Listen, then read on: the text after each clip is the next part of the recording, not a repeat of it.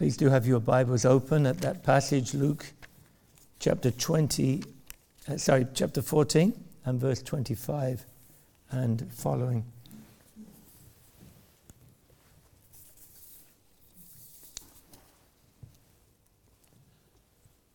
I'm sure every one of us wishes that this room was filled with people. Indeed, they were crowding the doors, longing to be in. Well, the great teacher and the great evangelist, our Lord Jesus Christ, he has that situation right here, doesn't he? Look at the first verse 25. Great crowds accompanied him, and we assume they're in their thousands.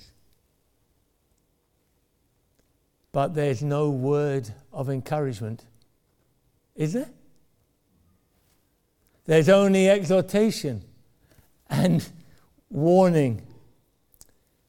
What he does, he turns to these great crowds and he tells them what it really means to be his follower, his disciple, because he knows them.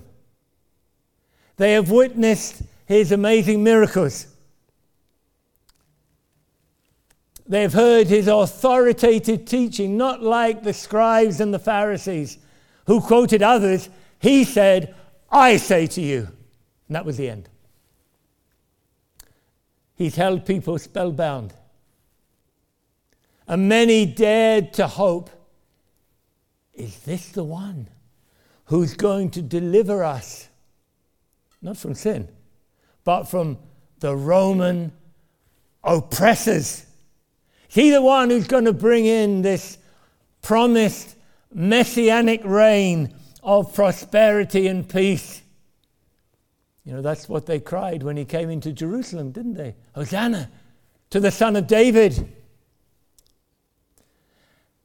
At this particular point, they had no idea whatsoever what lay ahead for the Lord Jesus.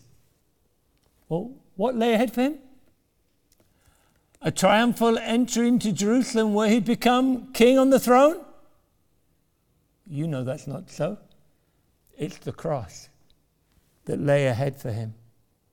And they had no idea that if they were his followers, that's the very path in which they would have to walk. He had said it, but just like so often happens, it goes in one ear and out of the other. All they could think of was their present situation, and that here was one who had all power to deliver them from that situation. We've had much about the Olympics. Just imagine somebody now thinking of, when is it? 2024, isn't it? And say, oh, they're fantasizing in their minds, I'm going to win a gold medal in 2024. And that's their great dream. And it's just a fantasy. They think of how their name will be emblazoned all over the media and the financial gain that they hope to get from it through various means when they become public. How foolish if they don't think, what lifestyle am I going to have to lead over the next 3 years if I've got any hope whatsoever of being the best in the world? Well, you know what it is. We've been hearing about it, haven't we, in the past weeks. Single-minded devotedness, week after week, year after year. Nobody got a gold medal without that. So let's think of that now in terms of following Jesus and being his disciple. And we're going to consider it around 3 words that Jesus speaks, which are not very welcome words. In one sense, it's not a very welcome message, but it is the message of our Lord Jesus Christ. And he says these three things. And for each one he says, unless they are true of you and me, we cannot be his disciple. It's not we'll be a lesser disciple, or we're on the way to being a disciple. If these are not true, then we can't be his disciple. That's what he says. And first of all, it's centered around the word hate. Then it's centered around the word cross. And then it's centered around the word renounce. So let's look at those and then draw a conclusion. Verse 26. If anyone comes to me and does not hate his own father and mother and wife and children and brothers and sisters, yes, and even his own life, he cannot be my disciple. If only he said, hate your enemy, then that's something we could do, isn't it? But no. He here singles out the closest family members who we dearly love. And he says, you hate them. Why is that so necessary? Why must that be true of you in order to be his real disciple? Well, if you consider the teaching of the Lord Jesus, say back in chapter 12 of Luke and verse 51. Jesus says to them, do you think that I've come to give peace on earth? Do you think that by becoming my disciple, everything will be just lovely? He says, no. I tell you, but rather division. Where's the division going to be, my friends? What does Jesus say? Verse 52, for from now on in one house there will be 5 divided, 3 against 2 and 2 against 3. They will be divided, father against son, and son against father, mother against daughter, and daughter against mother, mother-in-law against her daughter-in-law, and daughter-in-law against her mother-in-law. Or consider, very similarly, Matthew chapter 10. Again, he says in verse 34, do not think that I have come to bring peace to the earth. Now, of course, he doesn't mean that he isn't the Prince of Peace. He means that my coming will bring division. Ultimately, of course, he brings peace. But when some receive him and others don't, there'll be division. So he goes on. I have not come to bring peace, but a sword. I've come to set a man against his father, and a daughter against her mother, and a daughter-in-law against her mother-in-law. Listen to this. And a person's enemies will be those of his own household. That is what he says will happen. And when it happens, we shouldn't be at all surprised. It happened to him, didn't it? Did his mother and brothers understand him? Did he not have to tell them 2 or 3 times, you don't understand, my time has not yet come. You want me to do this, but I'm not going to do it. His brothers didn't believe in him, did they? In fact, it's recorded that when he had no time to eat because of the crowds pressing, they said, he's beside himself, he's mad. That's what Jesus himself had to face.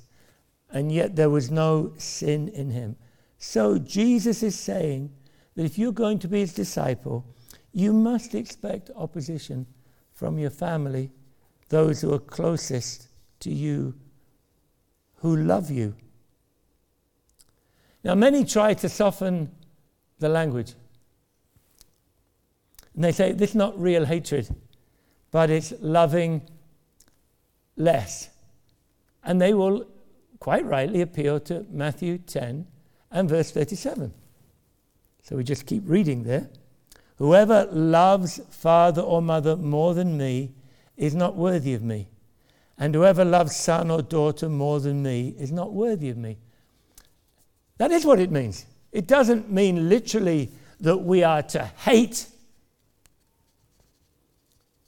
But I think there's great danger in simply saying it means to love less. Yes, we are commanded to honor our parents. But when a parent or a family member or a sibling asks you to do something, to say something, a lie, a shady deal, to not obey the Lord, and you say, I'm very sorry, I love you, but I can't do what you are asking me to do, expect opposition. They may even say to you, you hate me. Because that's what it appears like to them. I could give you quite a few examples. In fact, I'm going to from my own experience. Here's a child who becomes a Christian, and they're disowned by their family. There's no inheritance for you. I think of one whose father was a millionaire. There's nothing for you, my son. I don't count you as my son anymore. I know of one whose father had a mock funeral, because to me, you've become a Christian, you've given up the family heritage, to me, you're dead. That's reality in so many cases. What about the one who got onto the phone to his father?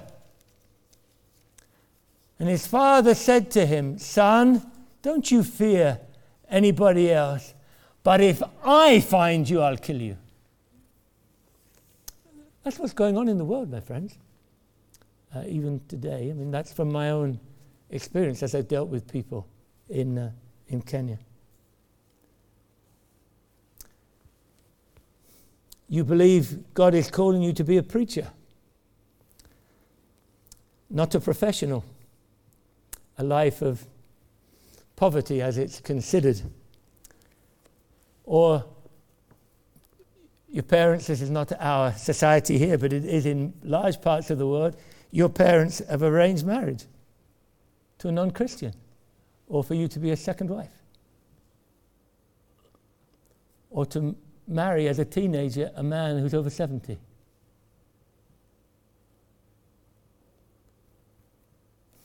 Those are the situations where what Jesus is saying is absolutely essential. So what he's saying is this, that if you're really my disciple, have wholehearted devotion to me. Every other loyalty, and there are other loyalties, in our family, in the country of which we're citizens, but every other loyalty is at best secondary. Do you see, this really is a divine claim now of the Lord Jesus, isn't it? We are to have no other gods except Jehovah. We're not to have anybody else before the Lord Jesus. He's number one. But there's probably an even harder battle than even that, because Jesus doesn't simply say, hate those nearest and dearest to you. He says, hate that one which is the most dear to you. You know who that is, don't you? It's you. Did you notice that? And even your own life, he says there in verse 26. That, I think, is the hardest battle of all. I love myself. But when love for myself and love for Jesus are in conflict, I must deny myself. I must act as if I hate myself by not giving in to the desires of my heart. Desires for self-justification, or for revenge, or for peace at any price, or for comfort in the battle. That's why Jesus says, if you want to gain life, you must lose it for my sake and the gospel's. Well, Jesus is this to us, isn't he? We don't now say, oh, this is such an impossible burden. We say, but Lord, you are my Savior. You died for me. Yeah? You're my Lord. And I want to serve you. I'd rather offend others than offend you. My friends, we've got to apply that then across our lives. The temptations are always there. Sunday is so often intruded upon by the world, by others, by relatives. It's not easy to say no. The interests that other people have that we can't share in. The conversation that's had by family members. We can't participate in it. And so it goes on like that. So there's number one. Jesus says, you must hate your own father and mother. Secondly, this is in verse 27, he says, whoever does not bear his own cross and come after me cannot be my disciple. Well, if only he had said, you've got to bear the responsibility of taking the gospel to the whole world. Okay, that one I can do. But to bear a cross. Do you not understand what the cross is? It's been sanitized, hasn't it? There is nothing more awful, indescribable than crucifixion. It was said even in those days that you died 1,000 deaths. It was a most ignominious instrument of torture, deliberately designed for long and excruciating pain until maybe a day, 2, 3 later you died. And Jesus says, bear your own cross. Now Jesus literally did that, didn't he? It's the same word later on in the gospel. He bore his cross as he was forced to begin to carry it to the place of crucifixion. That's what Jesus says when he announces to the disciples after the transfiguration, yes, I am the Messiah. As Peter, you've said, but I'm a Messiah who's going to be crucified. And then he immediately says, if you follow me, you've got to take up your own cross. Just as I will do, literally. Back in chapter 9 of Luke, it's even stronger, if that's believable. Verse 23. He said to all, if anyone would come after me, let him deny himself and take up his cross daily and follow me. It's not just a one-time special event or when you become a Christian. This is the constant experience of discipleship. Now, why is it necessary? Why can't you avoid bearing the cross? Because you can't. And I can't. This is the reason. Do you not understand that when you become a follower of Jesus Christ, you're entering a spiritual battle? And it's no simple battle. It's not against flesh and blood. It's against the spiritual forces of evil in the heavenly places, Ephesians chapter 6. It's a devilish battle against an implacable enemy, a powerful, a wily enemy. It's impossible to be engaged in that fight and to be unscathed. So what's Jesus saying? You're not talking here about sickness, which is what many people think. That's not a cross. That's something common to the whole world, isn't it? This is where you deliberately choose a course of action in faithfulness to the Lord Jesus Christ, being pretty sure that you're going to get opposition. Let's go back to our dear brothers and sisters today in Afghanistan. I read maybe 2,000 of them. Do you not think that when they professed discipleship of the Lord Jesus Christ, did they not know what lay ahead for them? When some of them went to the government, I read, and said, we don't want Muslim to be on our identity cards, we want Christian. And they did it for the sake of their children and grandchildren who were to follow. Did they not know the likely consequences? Of course they did. But that's the path they chose, in faithfulness to the Lord Jesus Christ. In our history, there was, just to give one out of countless examples, the Archbishop of Canterbury, Thomas Cranmer, who in a moment of weakness denied what he believed. And then he was told, okay, you're going to get up in the cathedral and this is what you're going to read, your confession to all the crowd. And instead of that, he boldly testified of his faith in the Lord Jesus Christ. And immediately he was led out to the stake to be burned alive. He knew what was going to happen. And he held that hand, I guess it was his right hand. He held his hand out to be burned first, because it was a hand that caused him to deny Christ in that moment. He chose there to bear his cross. He could have escaped, perhaps. Well, it may not be death that awaits us, but persecution of one kind or another. In one sense, it's not a very welcome message, is it? But this is why Jesus said it.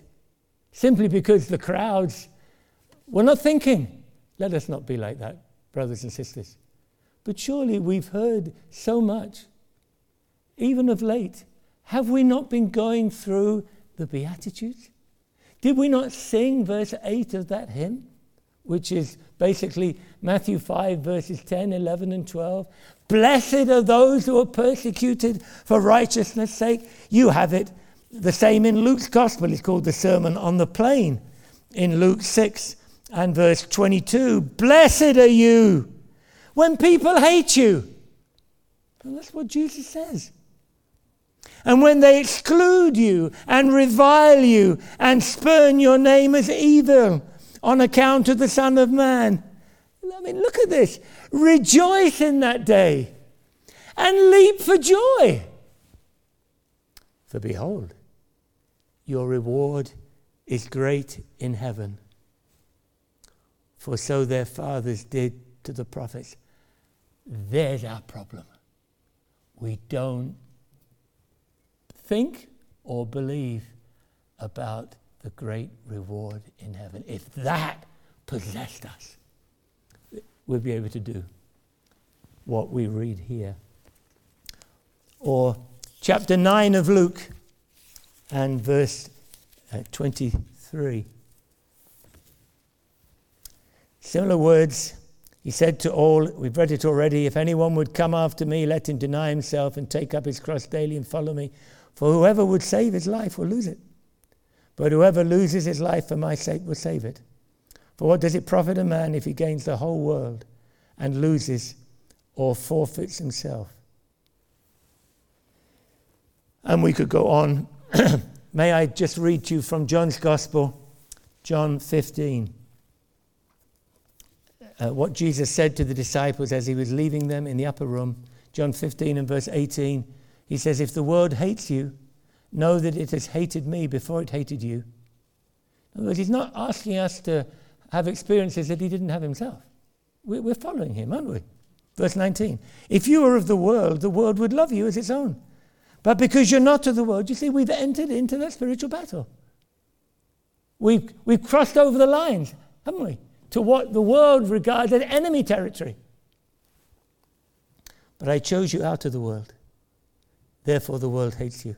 Remember the word that I said to you, a servant is not greater than his master. If they persecuted me, they will also persecute you. If they kept my word, they will also keep yours. You're a professed disciple, aren't you? Are you ready for that? What Jesus says. Now then, thirdly, this is in Luke 14, and now verse 33. He says, so therefore, he's coming to his conclusion. So therefore, any one of you who does not renounce all that he has cannot be my disciple. Can you get a stronger contrast to the so-called prosperity? Well, it's not gospel, is it?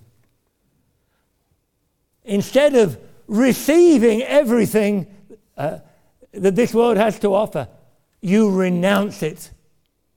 That's the path of discipleship. Isn't that what Jesus said? He didn't say, renounce your sins, because that we can do. But he said, renounce all that he has. And Jesus said about himself, because we're not following one who lived in luxury, are we? What did he say?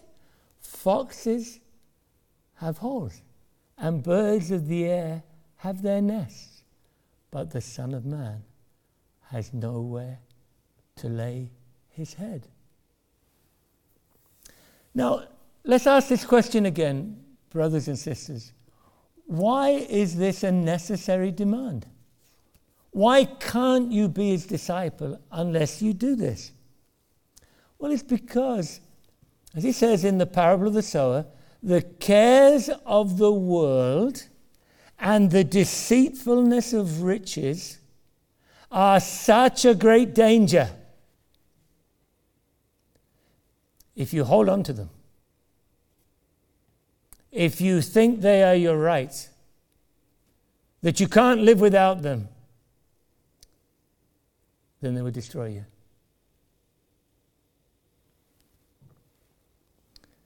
This is why the rich young ruler was literally commanded to go sell all that you have, give to the poor, and come follow me. Why? Because his heart was bound up with his riches. And for some people, when they become disciples of Christ, there are very specific things they have to give up because they're their idols. But Jesus didn't say that to Zacchaeus, did he? What does this mean, to renounce all that you have? It means that you no longer take anything about your life as being under your control. Your life and everything about your life is now under the control of the Lord Jesus Christ. You take it as a stewardship from him to do with your life and all that you have and all your abilities as Christ wants you to do. In the words of 1 Corinthians, you've been bought with a price. You're no longer your own. Your life, your possessions, your house, your family, your abilities, your job, your everything. Not just Sunday, every day, Monday through Monday. Not just devotions when you pray and read the Bible, but in home, school, and work. Nothing is yours. It's all the Lord's. He's entrusted it to you for his service and glory. I've tried to simply explain to you what Jesus is saying. I've tried to bring you other scriptures to show that indeed that is what he's saying. But he's got something more to say than that, hasn't he? Because perhaps some of you are saying, I can imagine, well, preacher, if that's what's required to be a true disciple, count me out. That standard's too high for me. It's to you that Jesus is particularly speaking this evening. He doesn't want you to think that you're his follower when you aren't. So I want to draw now a conclusion, and I want to reason with each one of you here this evening. I've got two things to bring to you. First of all, I want to tell you, my friend, you must count the cost of following Jesus. You must take these statements that Jesus makes very seriously. Jesus, in verses 28 and following, he gives the example of a man embarking on a building project. And if you do that in your home, an extension or whatever it is you do in your home, surely you try to see if you've got enough resources presently, or that you have a good degree of certainty that those resources will be there when you need them. And you look into the future. You try to factor in delays and inflation because you don't want to look foolish. And we only have to look around a bit, don't we? And we see foolish people. I don't know whether it's the people building or those who have invited them to build, but stalled projects. So here you are now, spiritually. You know there's a God. That's why you're here. And you know that you're going to have to answer on the day of judgment for your life. You know that you've sinned. You know you haven't done everything that God says you have to do.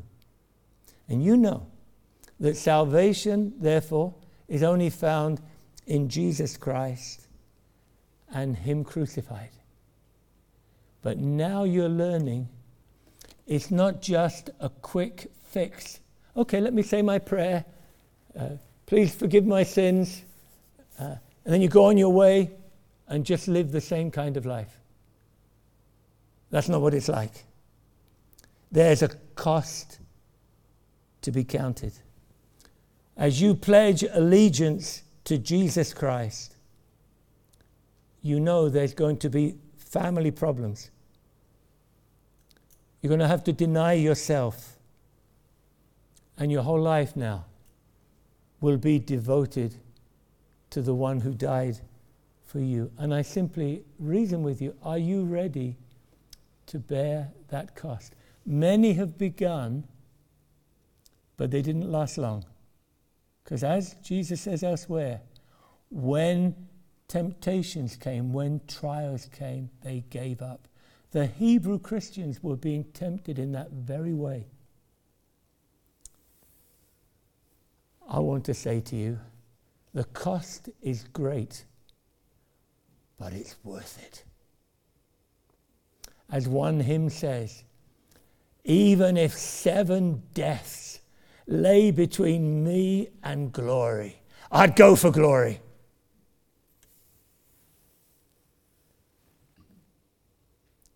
Is it worth training for 3 years to get Olympic gold? Ask them. Oh, it's worth it. Is it worth studying hard for a year, pushing other interests aside that you do well in your exams? It's worth it, isn't it? But those are only worldly things for a moment.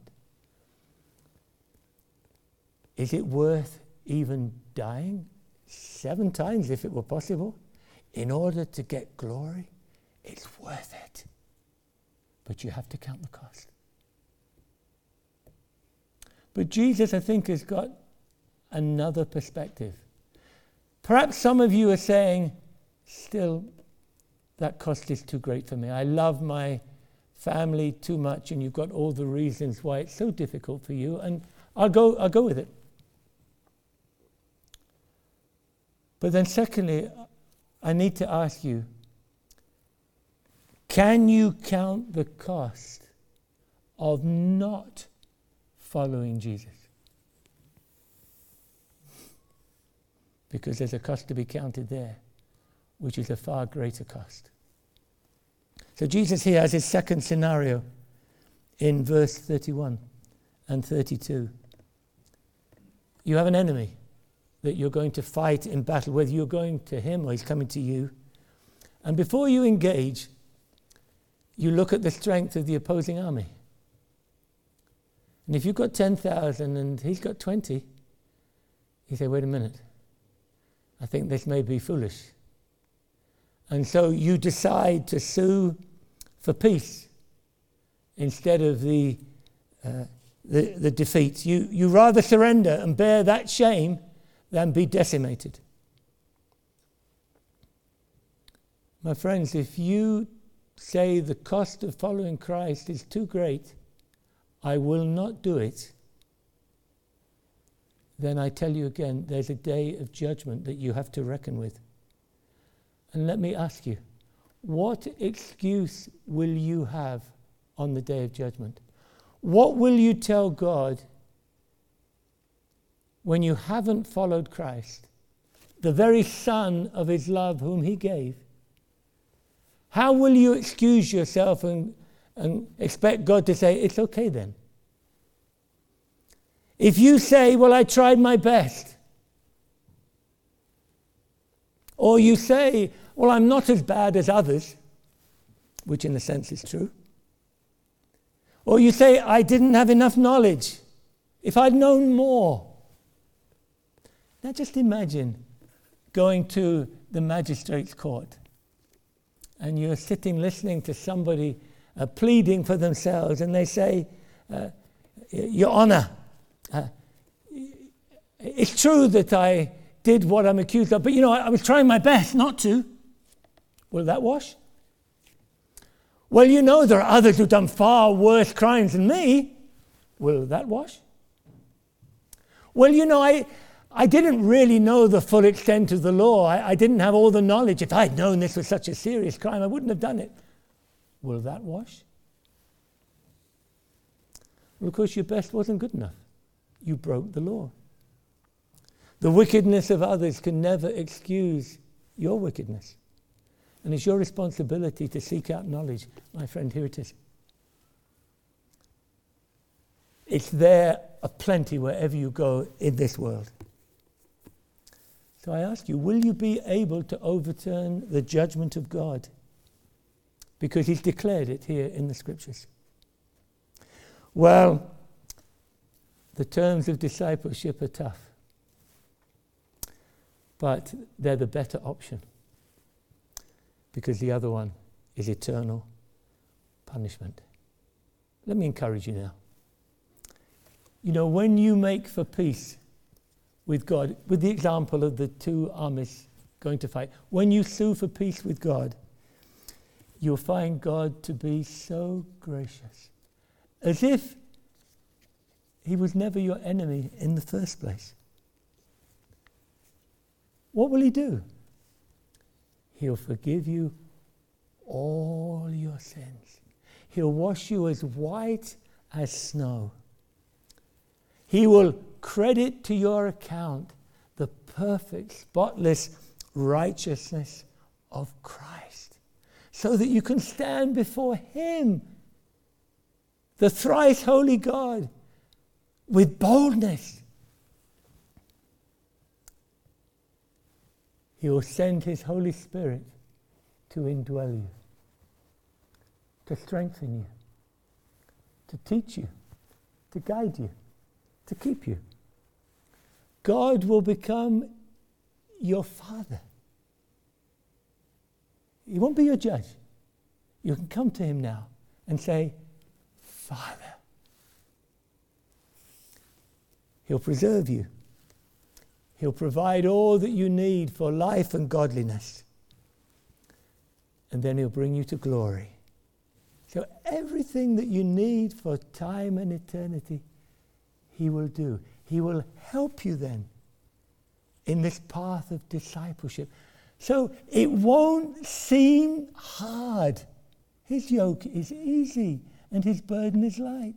So that you won't go around as a Christian and shame on us if we do, as if God is such a hard taskmaster. Isn't it a joy, my brethren, to be a disciple of the Lord Jesus Christ? To put him first, to suffer for him, and to say, Lord, all I am and all I have is yours for your service. That's the greatest privilege and joy on earth. I want to finish with a very particular application to us as we claim to be disciples.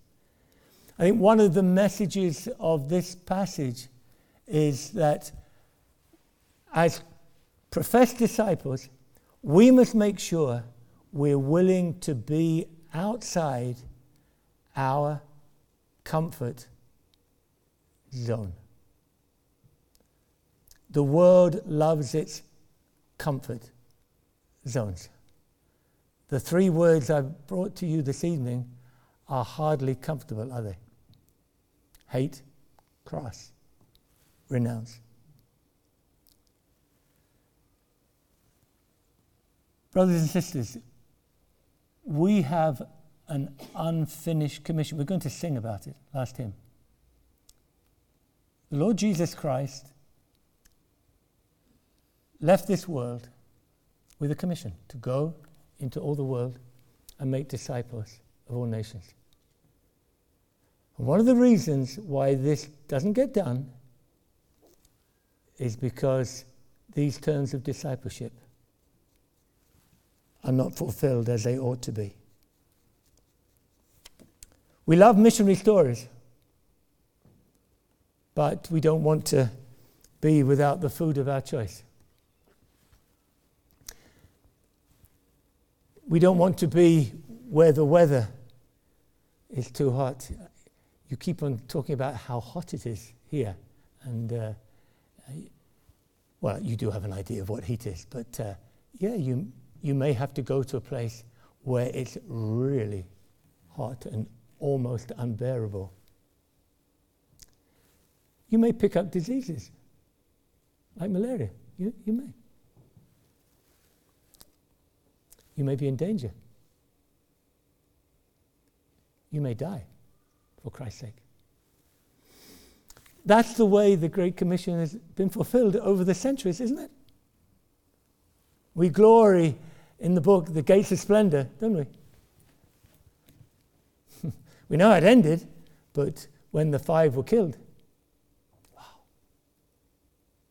But we thank God for that.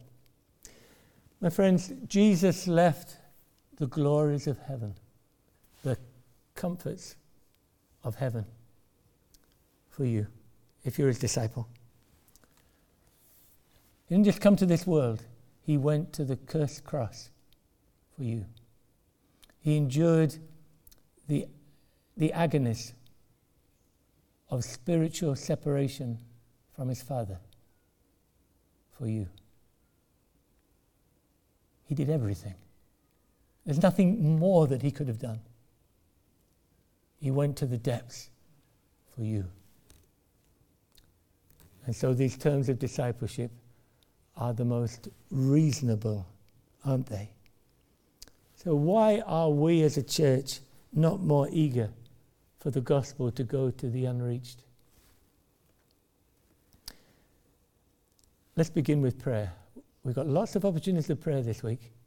Let's pray for the unreached peoples of this world. Let's begin to think how we can support those who are somehow ministering to the unreached, who have no hope without Christ. Let's pray for this church to send somebody and more. Let's consider how we can use our holidays, some of us. Get out of our comfort zone We're the Lord's. Let's serve him with every aspect of our lives. We love him because he first loved us. Let's pray together. Lord, please help us to hear your word this evening, not to be like Eve, who sat in judgment upon it and thought she was wiser than you. Please send your Spirit to illuminate our minds. Please help everyone, myself as well, to know how what we have read and heard applies to me personally. Please bless us, Lord. Have mercy upon us. Forgive our sins, we pray. We ask it all in the name of Jesus Christ, our Saviour. Amen.